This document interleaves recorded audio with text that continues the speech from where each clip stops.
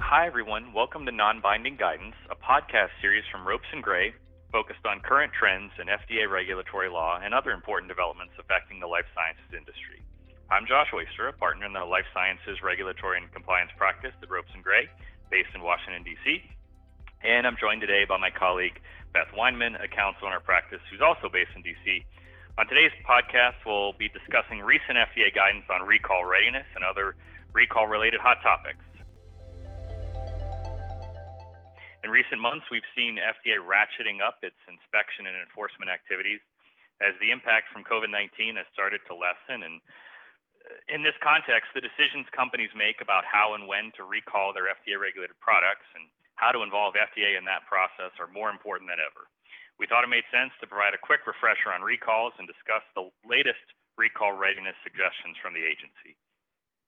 In early March of 2022, FDA finalized guidance on the initiation of voluntary recalls under 21 CFR Part 7, and this guidance describes FDA's expectations regarding the processes firms should have in place to facilitate swift and effective recall actions. Interestingly, 21 CFR Part 7 is itself agency guidance and not a legally binding regulation. That means that this latest guidance from FDA is technically guidance on top of guidance as opposed to guidance interpreting a regulation, but that should not reduce the amount of attention paid to it, as the failure to have processes in place to facilitate swift response to recall-worthy situations can lead to FDA action with serious consequences, as we'll discuss shortly. Before we get any further into the details, though, of this particular guidance, Beth, can you refresh our recollection on how FDA defines the term recall? No problem. The term recall is often a source of confusion. People use the term colloquially to refer to situations where a product is being removed from the market. But in FDA speak, the term recall is actually broader than that, and it includes not only product removals, but also corrections to marketed products. Specifically, FDA defines a recall as a firm's removal or correction of a marketed product that the Food and Drug Administration considers to be in violation of the laws it administers and against which the agency would initiate legal action. Think seizure. And a correction means the repair, modification, adjustment, relabeling, destruction, or inspection, including patient monitoring, of a product without its physical removal to some other location. A common type of correction is a label change that addresses a safety issue associated with the product. Thanks, Beth. Another foundational question we commonly encounter. Can you explain what it means for a recall to be voluntary? Yeah, that's a good question, Josh. As you mentioned, the new guidance deals with voluntary recalls, but the overwhelming majority of recalls we see, I would say 99.9%, are technically voluntary, though they may not feel voluntary to the company. A recall is considered voluntary even when FDA suggests the recall, recommends the recall, requests it in writing, or otherwise pushes very hard for it. And obviously, it's voluntary if a firm initiates it on its own accord. FDA only has mandatory recall authority for certain regulated products, for devices, for biologics, for tobacco products, for foods, and for controlled substances. And the statutory standard for mandatory recalls is very high. It's generally centered around a reasonable probability for serious adverse health consequences or death. For example, with respect to devices, the standard is a reasonable probability that a device intended for human use would cause, that standard we talked about, serious adverse health consequences or death. For tobacco products, it's slightly different. It's a reasonable probability that the tobacco product contains a manufacturing or other defect that's not ordinarily contained in tobacco products on the market that would cause serious adverse health consequences or death. So rarely are these provisions invoked that mandatory recalls account for a vanishingly small portion of the total recalls that actually occur, which means that this new guidance is applicable to nearly all recalls a firm might ever have to handle. And to clarify a common point of confusion between voluntary recalls and mandatory ones, just because a recall is voluntary, that does not mean that the recall is optional. If a distributed product is in violation of the law or is or may be unsafe, there is an expectation that the product will be removed from the market or that the problem associated with the product will be corrected. And in fact, that is the very best way for a company to mitigate the enforcement risk that is associated with a non-compliant or unsafe product that's in the public domain. As explained in 21 CFR Part 7, FDA may ask a firm to initiate a recall if it hasn't already been initiated in certain circumstances, and there's a standard for that. If distributed product presents a risk of illness or injury or gross consumer deception, and the agency thinks that action is necessary to protect the public health and welfare, FDA can ask for the recall. But firms can, and frankly probably should, initiate voluntary recalls before ever being asked to do so by FDA. Thanks, Beth. Another recall principle to recognize is that a quote-unquote recall has to involve a violative product in one form or another. FDA's recall definition that we quoted a moment ago specifically refers to the product being in violation.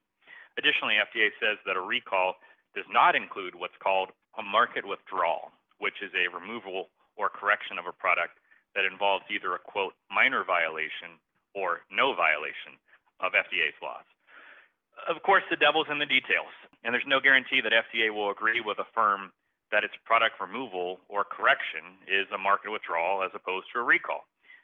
But because true regulatory recalls deal with products that are violative and open up a firm to enforcement risk, it is crucial that firms are prepared to execute them effectively and efficiently. Hence this new FDA guidance on how to do so. That's right, Josh. And it's also important to note that depending on the circumstances of a recall may need to be reported to FDA. For example, in the medical device context, if a firm initiates a recall to reduce a risk to health or to remedy a violation that may pose a risk to health, that recall under the regulations needs to be reported to FDA, specifically under Part 806. FDA's new recall readiness guidance provides reminders that recall situations can also trigger non-recall specific reporting requirements. And I'm talking there about reporting an underlying issue that may or may not have prompted the recall. Some examples of these types of reports include notifying FDA of a planned discontinuance or interruption in the production of a life-saving drug, or when a firm becomes aware of a serious adverse event associated with a dietary supplement. For reportable foods, within 24 hours of the term is a responsible party, and that's defined in the regulations. If a responsible party determines that a food is a reportable food, meaning that there is a reasonable probability that use or exposure to the food will cause serious adverse health consequences or death, that also needs to be reported. It is worth noting that even if a potential recall situation doesn't trigger mandatory reporting of the recall itself, a firm may still want to report that recall to FDA. And that decision is often based on what the firm's investigation into the issue has uncovered. Firms need to make an educated judgment call as to whether they think FDA would want to know about the recall. And that is typically informed by the nature of the risk of the product at issue.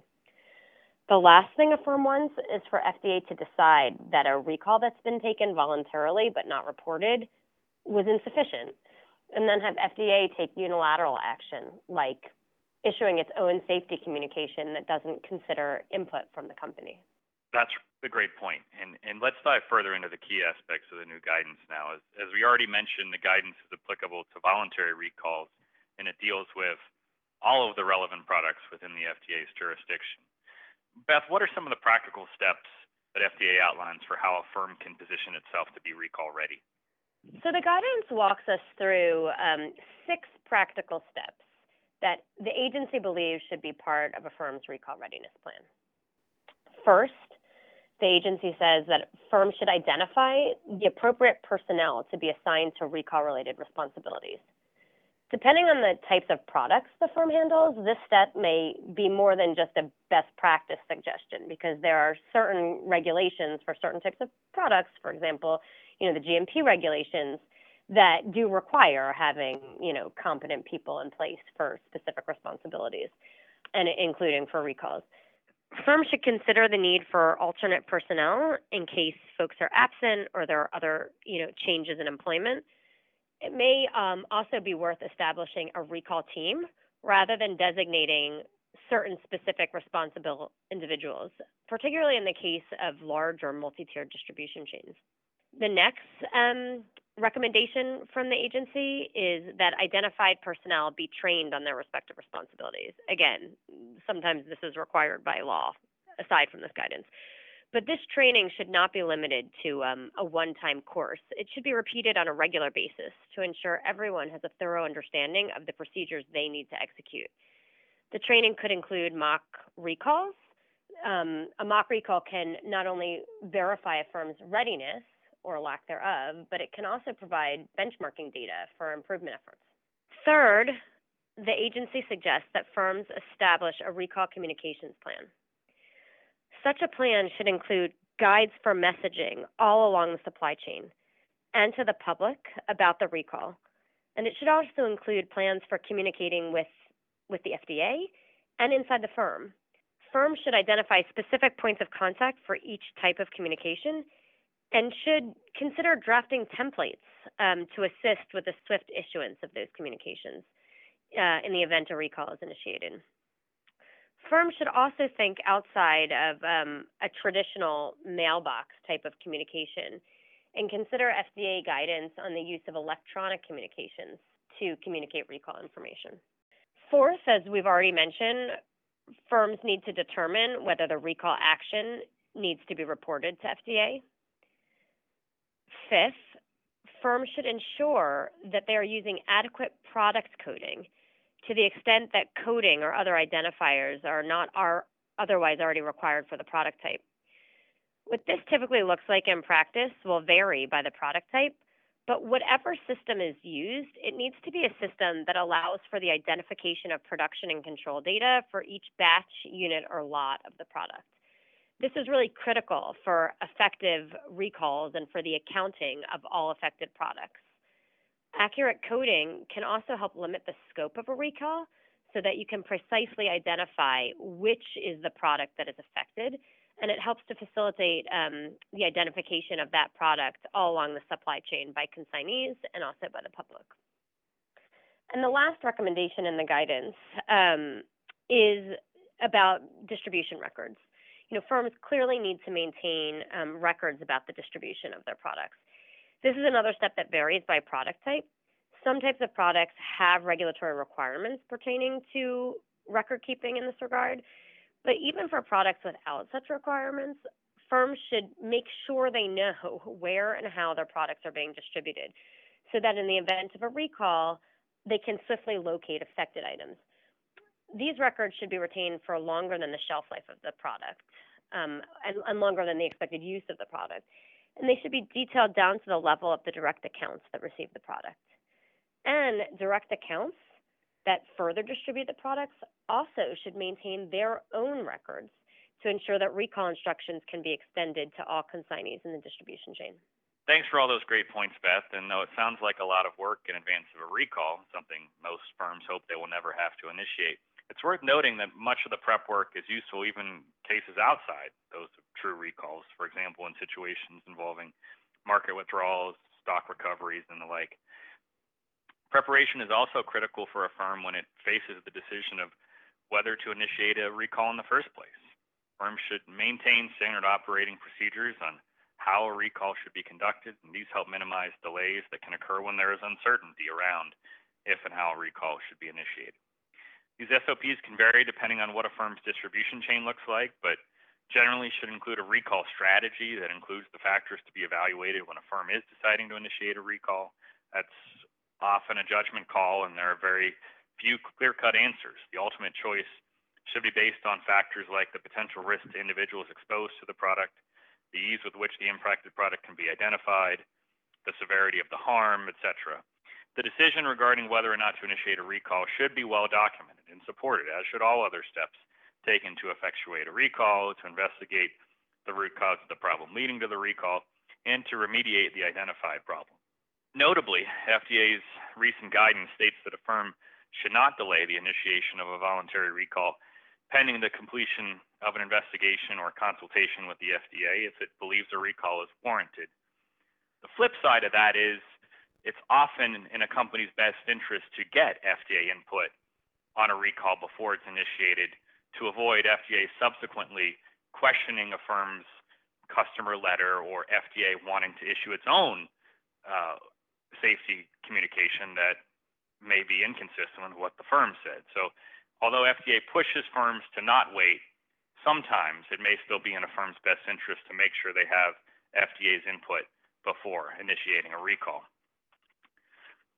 Another point to note that firms should also have SOPs describing how they will use internal health hazard assessments or evaluations, known as HHAs or HHEs, depending on the firm, to determine the scope and severity of the problem at hand, because these not only inform a firm's actions, but they can also provide concrete details for communications with FDA about a recall. FDA's recent guidance, unfortunately, does not provide recommendations for how firms should perform HHEs or when it's appropriate to engage third-party expertise to analyze potential safety risks and the likelihood of harm.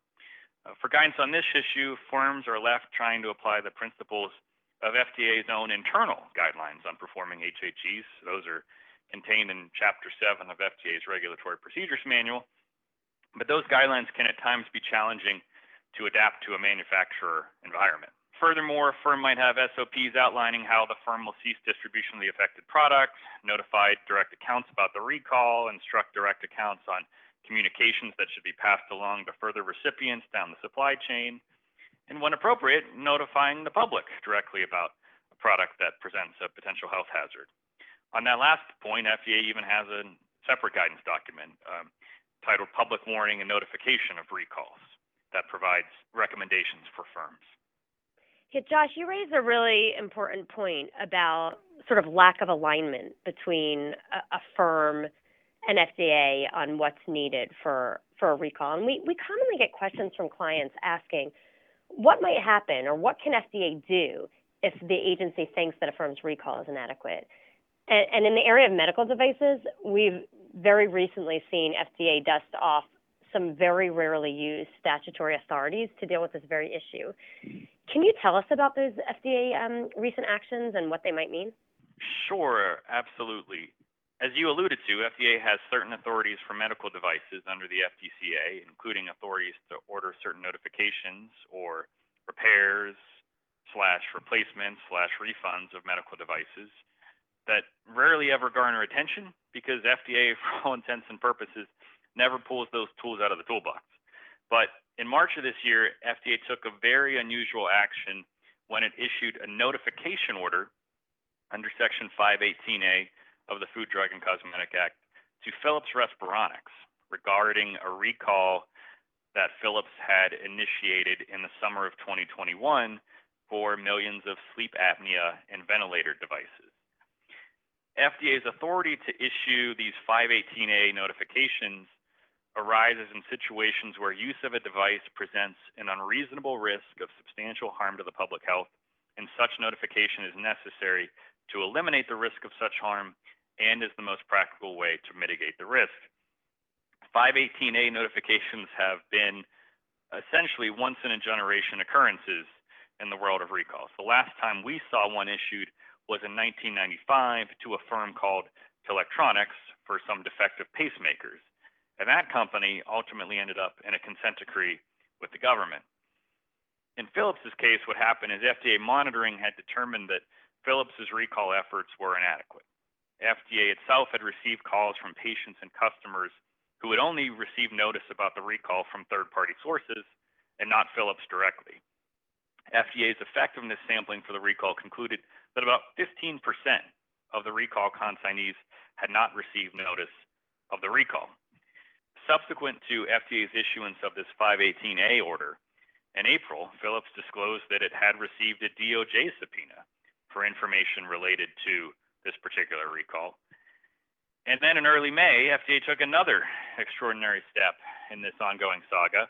It announced its intention to seek an order under Section 518B of the Food and Drug and Cosmetic Act that would require Philips to submit a, quote, plan for the repair, replacement, or refund of those recalled devices. FDA issued a notice of opportunity for a hearing to Philips, which had then 7 days to respond to that. This development is significant because we're not aware of any examples of FDA ever exercising its repair, replace, refund authority. We have found a couple of examples from the 1980s where FDA considered taking this type of action, but ultimately refrained from doing so. It will be very interesting to see how this situation further develops. And if anyone listening knows of an example where FDA has actually exercised its repair, replace, refund authority, we'd love to hear about it. Please don't hesitate to reach out by email. This example is such a great case study in why it is so important to be recall ready and to consider FDA's views and expectations seriously.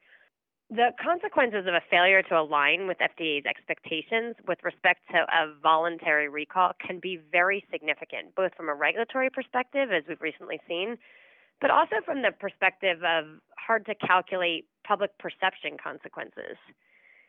As with many situations, a firm's ideal attitude towards recalls can probably be summed up best by the adage, plan for the worst, hope for the best. Careful consideration of the recommendations of this new guidance can help firms position themselves to respond to recall situations quickly and effectively and without getting crosswise with FDA. Thanks, Beth. That's all the time we have for today's episode, and we want to thank all of our listeners for tuning in. For more information about our practice or other topics of interest, please visit our FDA Regulatory and Life Sciences practice pages at www.ropesgray.com. You can listen to Non-Binding Guidance and other Ropes Talk podcasts in our podcast newsroom on our website, or you can subscribe wherever you listen to podcasts, including on Apple, Google, and Spotify. Thanks again for listening.